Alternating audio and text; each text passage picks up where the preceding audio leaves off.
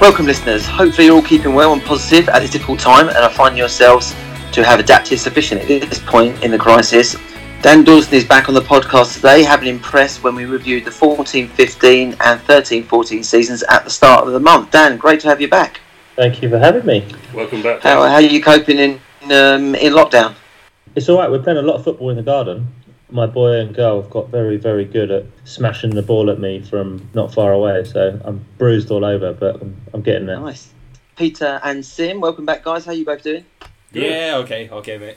Today's edition looks pitifully at the 2003-04 Spurs season, starring a team which last year was branded the Vincibles in a rather humorous article on Planet Football assessing our, quote, hilariously bad 2003-04 campaign. We want to win the Premiership, of course we do, and that is my ultimate goal. But it's early doors to be talking about that. Those were the words of Glenn Hoddle when he became Daniel Levy and ENIC's first managerial appointment in March 2001. But 2.5 years later, the club legend also became the first of 7 sackings by ENIC, departed after 6 Premier League games with just 4 points to show for the season. Pete, you're the same age as Glenn, and he's one of your favourite players ever. But did you feel at the time in this season that he had to be dismissed? Well, as with all managers who get the tin tack, the final days always seem to have an air of inevitability about them. And it was no different this time. I mean, the results were on the slide. We're in a results-orientated game, football, and it's like the results, there's no getting away from it. The results were sliding very badly. Sad really for Glenn, because he came in like as our homecoming hero. I think you'll remember taking over from the man with the raincoat, as you remember, and it was like, it shows the ruthlessness of the board really, that in fact George Graham had got us to a semi-final, an FA Cup semi-final, and I remember going to Hoddle's first game, which I think was the semi-final at Old Trafford. Correct, it was. And tactically, you know, I'm surprised that it went so badly, because am I right in saying he's the first guy to really bring the 3-5-2 into England, really, and he learned a lot of coaching stuff from Arsene Wenger at Monaco, and he'd done well tactically for England. You know, he didn't get sacked for football reasons, so you expect it. But the signings weren't great. Postiga was one of his signings. I think he just misfired, didn't he? Really badly, and adding insult to injury by really playing well against England in the subsequent sort of international tournaments. I seem to remember. But, yeah, he did. Yeah, but one last thing.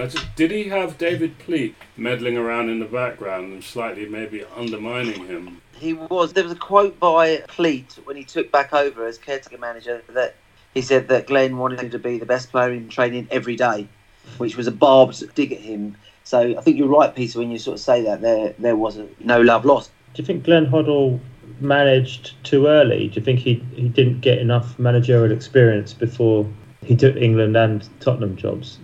I wonder if he sort of took over, say, 5 or 6 years later, because he was player manager at about 34, wasn't he? So I think that's a really great point. I think you might be right. Peter, what's your thoughts on that? Did he manage too early? I don't think so, because I think as a player manager at Chelsea, he might have got the Chelsea job off the back of what he'd done at Swindon.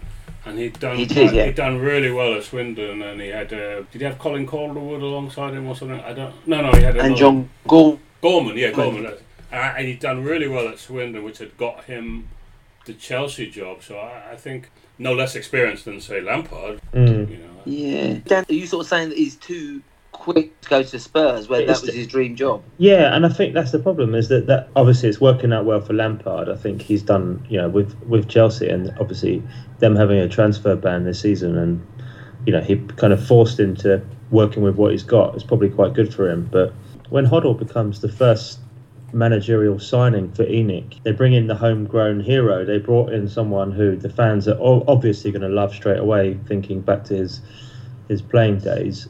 I just don't know if it was the right move for Hoddle at the time. I don't think he'd really had enough of the managerial game to take his boyhood club to anything spectacular. He'd taken England to the '98 World Cup, and you know, I know it's different from international football, club football, but it certainly cut his teeth in management by the time he came to Spurs in 2001. Yeah, I guess. I mean, he had the best players in the country as well to do that with. Whereas at Spurs, I mean, I'm sure we're going to go through some of these players. Here we are, Dan. You're right. There's some dark days, but I just want to sort of bring up a point at the end of this season, the 2003-04 season. Stephen Carr left for Newcastle, who played in the Champions League the same year and finished 5th. 4 points off qualification for the 2004-05 competition. How concerning was it to see someone who played over 200 times for Spurs move to Newcastle? I mean, Spurs, like going to Newcastle above Spurs. Did he have a point considering we'd come from 14th? I love Stephen Carr. I thought he was a great player.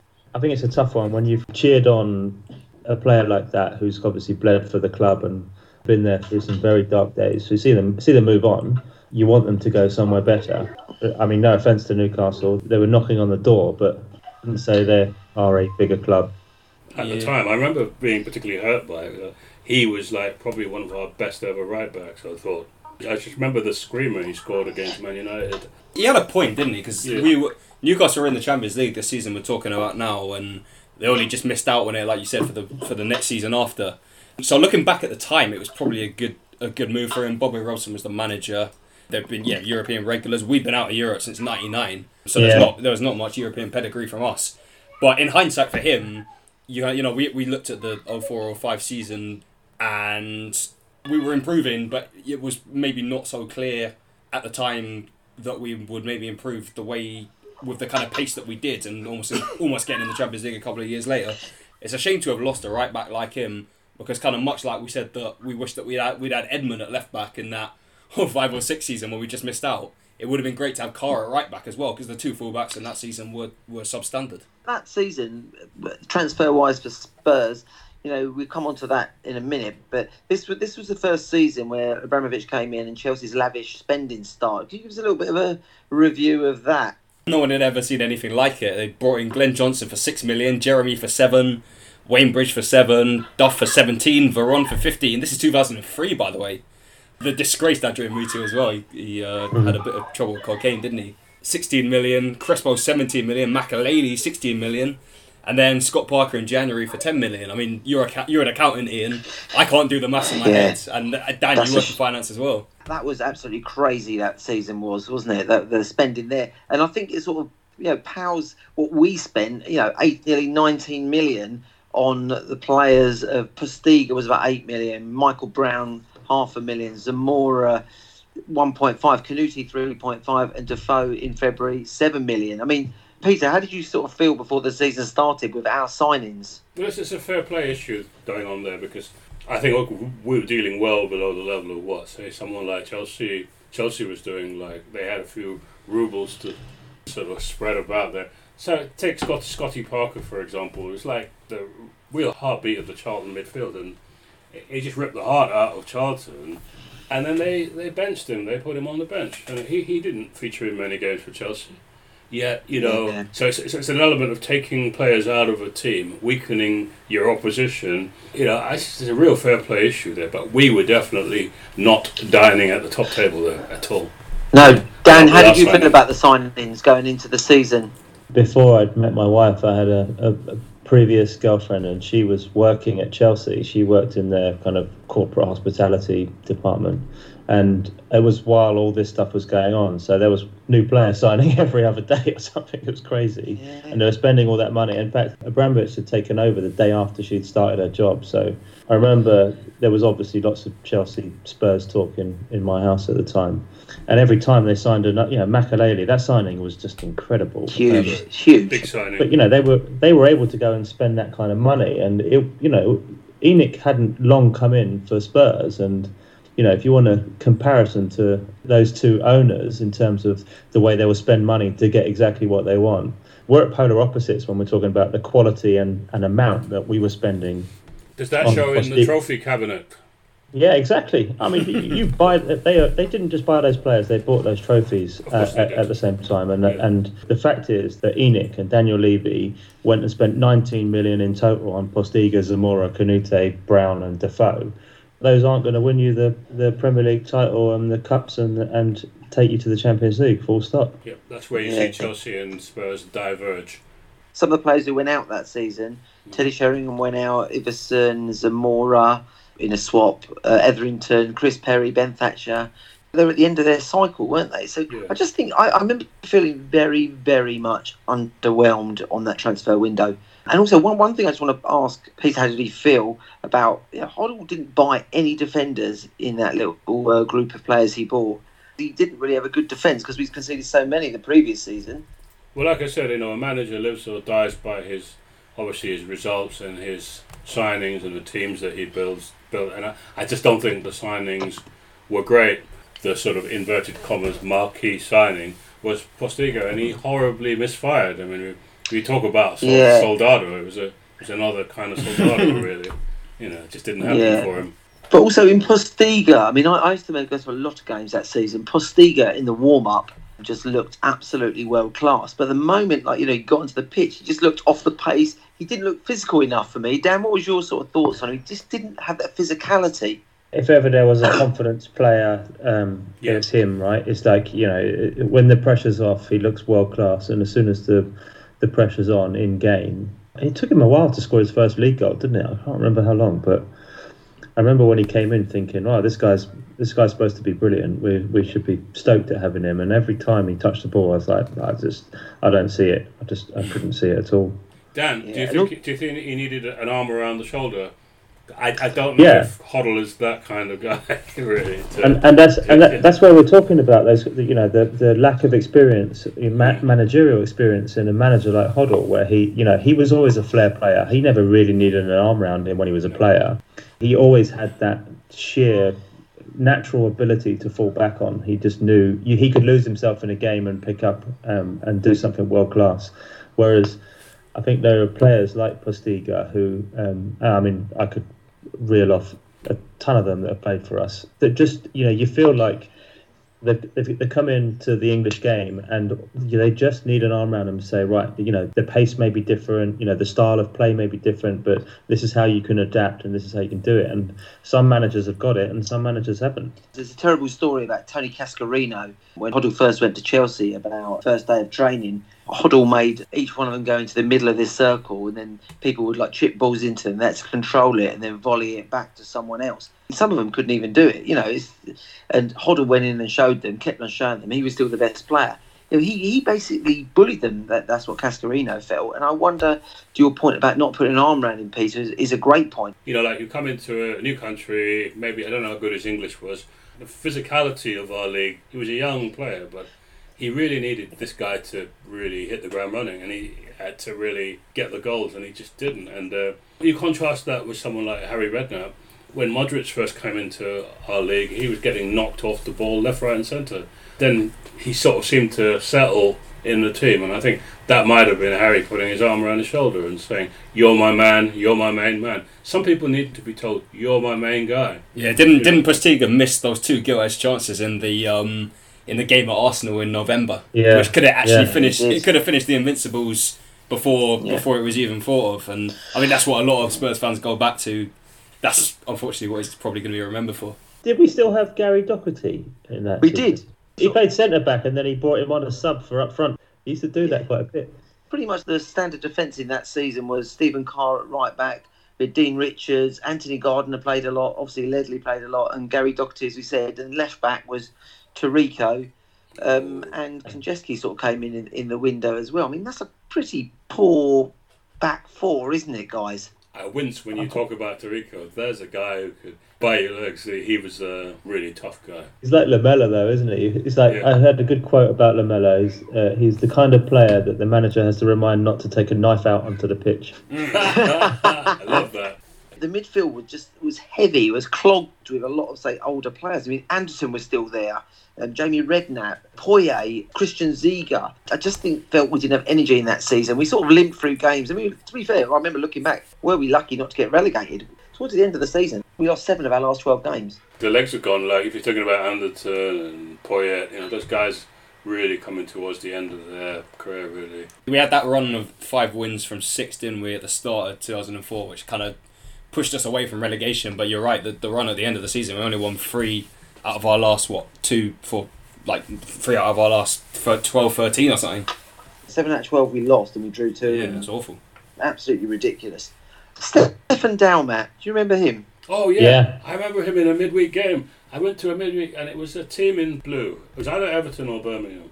I was up in the West Stand and he received a ball from the touchline and shimmied past a couple of guys and just drilled it into the bottom corner. I just remember it was definitely a midweek game, and I thought he looked like he was carrying a bit of weight, but he had the kind of balance on the ball a bit like Salah, and then he just faded. I thought he was going to be a world beater. You know? Yeah, Dan, do you remember much memories of him? I remember him being a chunky, stocky guy. I was about to say exactly the same thing. Yeah, I remember I was sat in the Park Lane that day, and I turned around to my mate Phil, who I used to go a lot with as when we were members before season tickets. So we used to move around all of Park Lane. We were quite far up, and I said, "God, that guy's a bit of a unit, isn't he? He looks massive." I mean, he was stood next to Stephen Carr at the time, so I mean, the car was quite small anyway. But we couldn't work out whether it was a perspective thing or if it was just the fact that he was a giant. But that's about all he had going for him, I think. Yeah, I think you're right. And those 2 goals against Birmingham. We had some youngsters coming through. Rowan Ricketts, who come from Arsenal that season, and Johnny Jackson was coming through. I quite liked Johnny Jackson at the time. Peter, do you remember much about him? I do remember certain guys. They didn't really kind of like their talent really didn't seem to unfold or develop. I don't know why some players. I mean, Simon Davis was another. I know he had some bad injuries, but a lot of players. They don't sort of push on. That's the word I'm looking for. Talking of young players and converging that with Dalmet. By the way, Dalmet's loan got ended in the April of that season because he had a fight with Jamie O'Hara on the training ground. Is that right? Is that right? Yeah. Sim, could you take us through sort of the first, say, 6 games which took us to where Glenn Hoddle got sacked, and then with the guys we can pick up our thoughts on that, if that's okay, Sim? Yeah, so we were beaten 1-0 by Birmingham on the first day away from home. We beat Leeds at home 2-1 in the second game, which was the only win of that cluster. Leeds went down that season, remember. Got a 0-0 draw at Anfield, but then we lost 3-0 at home to Fulham. Barry Hale's got a couple of goals, and then Hoddle's reign basically ended with 3 defeats in a row, which was that Fulham game was the first one. Got beat 4-2 at Stamford Bridge. Mutu got a couple of goals in that game. And then, funnily enough, to his old club Southampton, 3-1 at White Hart Lane was his final game, so that would have been pretty nice for them to inflict that on him the way he left as well. I mean, I remember going to that game, and I mean, I'm one of Hoddle. You know, Hoddle's my favourite ever player, and I just couldn't boo. I just sort of remember walking out the ground just feeling a bit deflated, but I just couldn't boo him because I loved him so much. But I just felt it was time for him to go. Dan, did you have that feeling as well? We're blessed recently as Spurs fans with the relative success compared to the years that we're talking about right now. And I think that we deserve the Champions League football after having to watch the crap that we were watching back then. And Glenn Hoddle's team is unfortunately in that category. Week in, week out, turning up and trying to build an atmosphere in a stadium where the football you're having to watch is just terrible. And and you can see it on the players' faces. You can see it on the people that we're signing, that they're just not up to the right standard. And the manager was part of that. I don't remember everyone really slating him off. No, he was such a god to us. You compare that to the man in the raincoat. After a couple of defeats, he would have been slaughtered. But I think there's a great love for Glenn, and it's just an overwhelming feeling of sadness that it just didn't seem to be working. I mean, I'd seen the same thing happen to Ozzy. Careful what you wish for, in terms of getting your hero back. When Pleat came in, I mean, I was a big fan of Pleat in 86, 87. Oh, yeah. We were a wonderful fluid team. I'm looking forward to that season when we cover that. But so when Pleat came in, we got a little bit of a bounce sim, didn't we? He was unbeaten in his first 6, so his first game was actually a League Cup game. We won 3-0 at Coventry. But yeah, he was unbeaten in his first 4 league games, beat Everton, beat Leicester. But we went on a run after beating Wolves 5-2. We lost 4 in a row. And I suppose it's just a team that finishes 14th in the league. You're just going to go on runs like that where you just lose games and don't show any consistency, really. When he came in, would you maybe call him a firefighter? Any manager that comes in to pick up after someone's just been sacked, it's just trying to avoid relegation. Really. We were heading towards the bottom end of the table, weren't we? Yeah, I do remember that Wolves game though, because my daughter was born that day. I remember coming home from hospital that day, and that was about the only joy watching Spurs that period. And then obviously we didn't have a very good period there. Then we ended up finishing 14th. The season before we finished 10th. Not great for a club of our size, was it, guys? But back to the Hoddle sacking, actually, what Levy said. This is really interesting. Bearing in mind he's a club legend. Following 2 seasons of disappointing results, there was significant investment in the team in the summer to give us the best possible chance of success. The current lack of progress and any visible signs of improvement are unacceptable. He'd had 2 and a bit seasons. We should have kicked on, but could you blame him, or can you sort of blame the board a little bit for not investing? Well, when you line it up against Damien Duff, 17 million, and Veron, 15 million, and was it Mutu before he snorted up the whole of Peru? He was 16 million. Yeah. I think it's laughable to say that we backed him all the way in the summer, because I mean our best signing of that season was Defoe, and that was in January, so that was after play. I wouldn't say Postiga, Zamora, Canute did all right. But I wouldn't say Postiga and Zamora was backing him to the hilt, so to speak. Let's just compare Daniel Levy's version of significant investment to Roman Abramovich's significant investment. Yeah, that's what I'm saying. Great point, Dan. Great point. But can I just throw this out there, actually? What could have been different? As at the time, I was looking back at some old press cuttings. At the time, we were linked to replace Hoddle with Martin O'Neill, Alan Kirbishley, Graham Souness, and Harry Redknapp and Alex McLeish. How different would we have been if we'd have sort of employed, say, Martin O'Neill quickly? Would the club be different, do you think? Peter, what's your thoughts? At the time, Martin O'Neill was I think his stock was a lot higher than probably is now. He was huge at Celtic then. Consistently got Villa into the top 6 before they started slightly not backing him with the funds that he needed, and then he quit there. But I thought at the time, of those names that you mentioned, he would have been my preferred choice, I think. I think I probably would have gone with Redknapp, to be honest, and that's probably only knowing what I know now from Redknapp. I really enjoyed the Redknapp years when he was with us.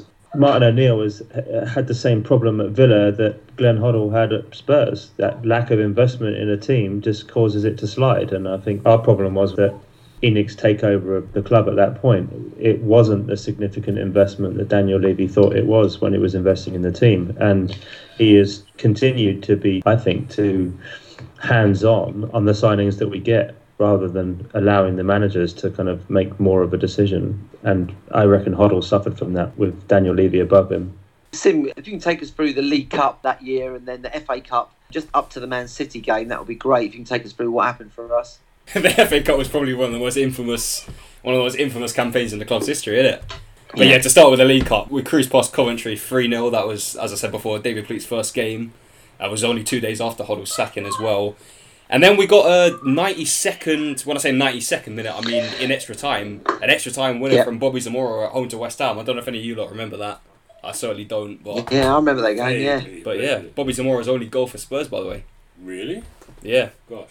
Beat Man City 3-1 at home in the next round, but then we went out to the eventual winners of the competition, Middlesbrough, in the quarterfinals, 5-4 on penalties. We spoke about 2004-05, and there was the Liverpool defeat in the League Cup on penalties as well, where we also drew the game 1-1 on the night, but conceded an equaliser, which made it go to penalties. And then you all know what happens with Spurs on penalties. Sad. Sad days. Tim, if you could take us through our little FA Cup run, and then we'll divert to Mr. Dawson for his views on it. Yeah, so Canute scored a hat-trick in the third round against Palace. We won that game 3-0. Palace got promoted that season, actually, so that was a nice little scalp, if you want to call it. And then on to the next round, we got a 1-1 replay. We took it to a replay, drew 1-1 away at Man City. And then, in the replay, I'll let you guys take over from there. Dan, take us through it. It was quite funny. I remember going to a replay. White Hart Lane wasn't full either. It felt half empty. I remember it. But it was quite good. It was Tuesday or Wednesday night. Wednesday. I remember. Wednesday night. And we'd gone down to the pub, obviously, and had a few beers beforehand. And there was a carnival atmosphere in there when we went. Well, we scored after the second or third minute or something. Yeah, second minute, you're right. Ledley King? Was it Ledley King? Yeah, it was top corner, right in front of us. Yeah. And you know what? Every single goal, there were 7 goals that day, and they were all right in front of us because it was all at the top lane. Yeah, and so at half time, I was downstairs when Barton got sent off, because he got sent off walking off the pitch, and I was downstairs getting beers in, and another cheer went up, and I was like, what's going on? Barton got sent off. So not only are we 3-0 up, but they're down to 10 men now. So that's it, game over. So a double round in at the bar, and didn't bother going up for a while until they scored, and then they just kept coming and coming. We were like, what are you doing? What's happening? We've capitulated. Yeah, it was like a real bad dream. Yeah. But I don't know, Peter. I've got quite an amusing story in this. So my nephew at the time must have been about 10 or 11, who was football mad, and we'd already drawn Man United away in the next round. And I remember phoning my sister to tell him that I'll get tickets. We can go up there. We're 3-0 up at half time. It's going to be brilliant. Suddenly he wakes up the next morning. They've lost 4-3. Welcome to being a Spurs fan, poor kid. It's I don't know whether I'm more traumatised. I think I'm more traumatised by that. I watched it on the telly, and definitely more traumatised than the 5-3 Man United game. Because this was a very ordinary Kevin Keegan Man City team. Sean Wright-Phillips was in it. Some guy called Macken. It was just really weird. And I think what the key to it is that if they come out and score straight away after half time, it sort of a bit of doubt creeps in. But it was just it was surreal in a way. But we had a chance to go 4-1 up that was cleared off the line. It was from a Ziege free kick. Ziege scored a free kick in the first half, and then another one in the second half down the other end that hit the bar. And then Poyet was trying to nod it into an empty net, and the keeper made a save and stopped it on the line for 4-1. That would have definitely been game over at that point, but they kept coming back. I felt very, very, very low after that because it was a poor season anyway, and then that just felt really broken by that. I sort of fell out of love with him a little bit that season, I have to admit. Also, City were awful. They hadn't won a game in months. It was unbelievable, and you're right, Dan. There was only 30,000 there, and we normally would sell out however rubbish we were, wouldn't we? It was 36,000, so I think that spoke volumes that night. I think we've gone on long enough about this very turgid season, and we've tried not to mention what happened, who won the league that year, and I think that's best if we keep it that way, guys, unless anyone wants to mention that. I do have a little point on that, actually, but it's not. I don't want to talk too much about Arsenal there. But do you guys remember... Okay, so I will have to say it. The game where Arsenal won the league at our place. I do. I was there as well. 2-2. Awful. But I've heard Thierry Henry kind of mocking us for that game because he said we celebrated a 2-2 draw. But I genuinely think that really took the shine off the way... Like, they were going to go on forever about how they won the league at our place. But I think that they really wanted to win that game. And I genuinely think that game was a turning point in our history. I really do. It's a draw that felt like a... We were 2-0 down in that game. We came back to 2-2. It obviously spirited us because, we come back against our rivals. Just not to lose that fixture is always brilliant. But then we went on to win our last two games of the season against Blackburn and Wolves. Got goals from Keenan Defoe. And they were kind of the future of the team going forward. And they were massive players going into, the seasons afterwards, which were so much better. So I actually think that the spirit of coming back in that game... Kick-started by Redknapp as well, wasn't it? He got the goal, an older player who brought us back into that. But I genuinely think that was a significant game. I really do. And their crazy goalkeeper gave away... And they've never been as good since either. They've never been as good since that game. Jens Lehmann, their crazy goalkeeper, gave away a penalty in the last minute, which Robbie Keane notched, I think. So that was a draw that felt like a moral victory. For me, clutching at straws that season was... But it's interesting you say that, Sin, though, because possibly you could sort of chart it, because having gone... backwards, we can sort of see the uplift in the club change around. But that season, if I can go around the table in normal fashion, you can sum it up in a couple of words. Peter, how would you sum up this season in a couple of words? No swear words, please. We're a family show. Lackluster. Rock bottom. Old John. And I'm going to tell you why. We signed Mabazela, who was supposed to be the new Lucas Radebe, and everyone was really excited about it. And I think the only comparison to Lucas Radebe is that he came from the same country, because every other thing that we saw of him throughout that season was absolutely terrible. And his nickname was Old John, and he did look like an old John running around. Old John, I love that. So that sums up the season and the mentality of that season. I agree. Old John, I like that. I think lackluster is very very true. So thank you guys, thank you Dan for joining us again. It's great to have your insight. Thank you Sim. Cheers, and thank you Cheers, Peter. Cheers, guys. Everyone keep well, and thanks for listening guys. We'll be back tomorrow night to go through a similarly turgid season 2002-2003, but don't let that put you off. Please tune in for tomorrow night. Thanks guys again, and see you all soon.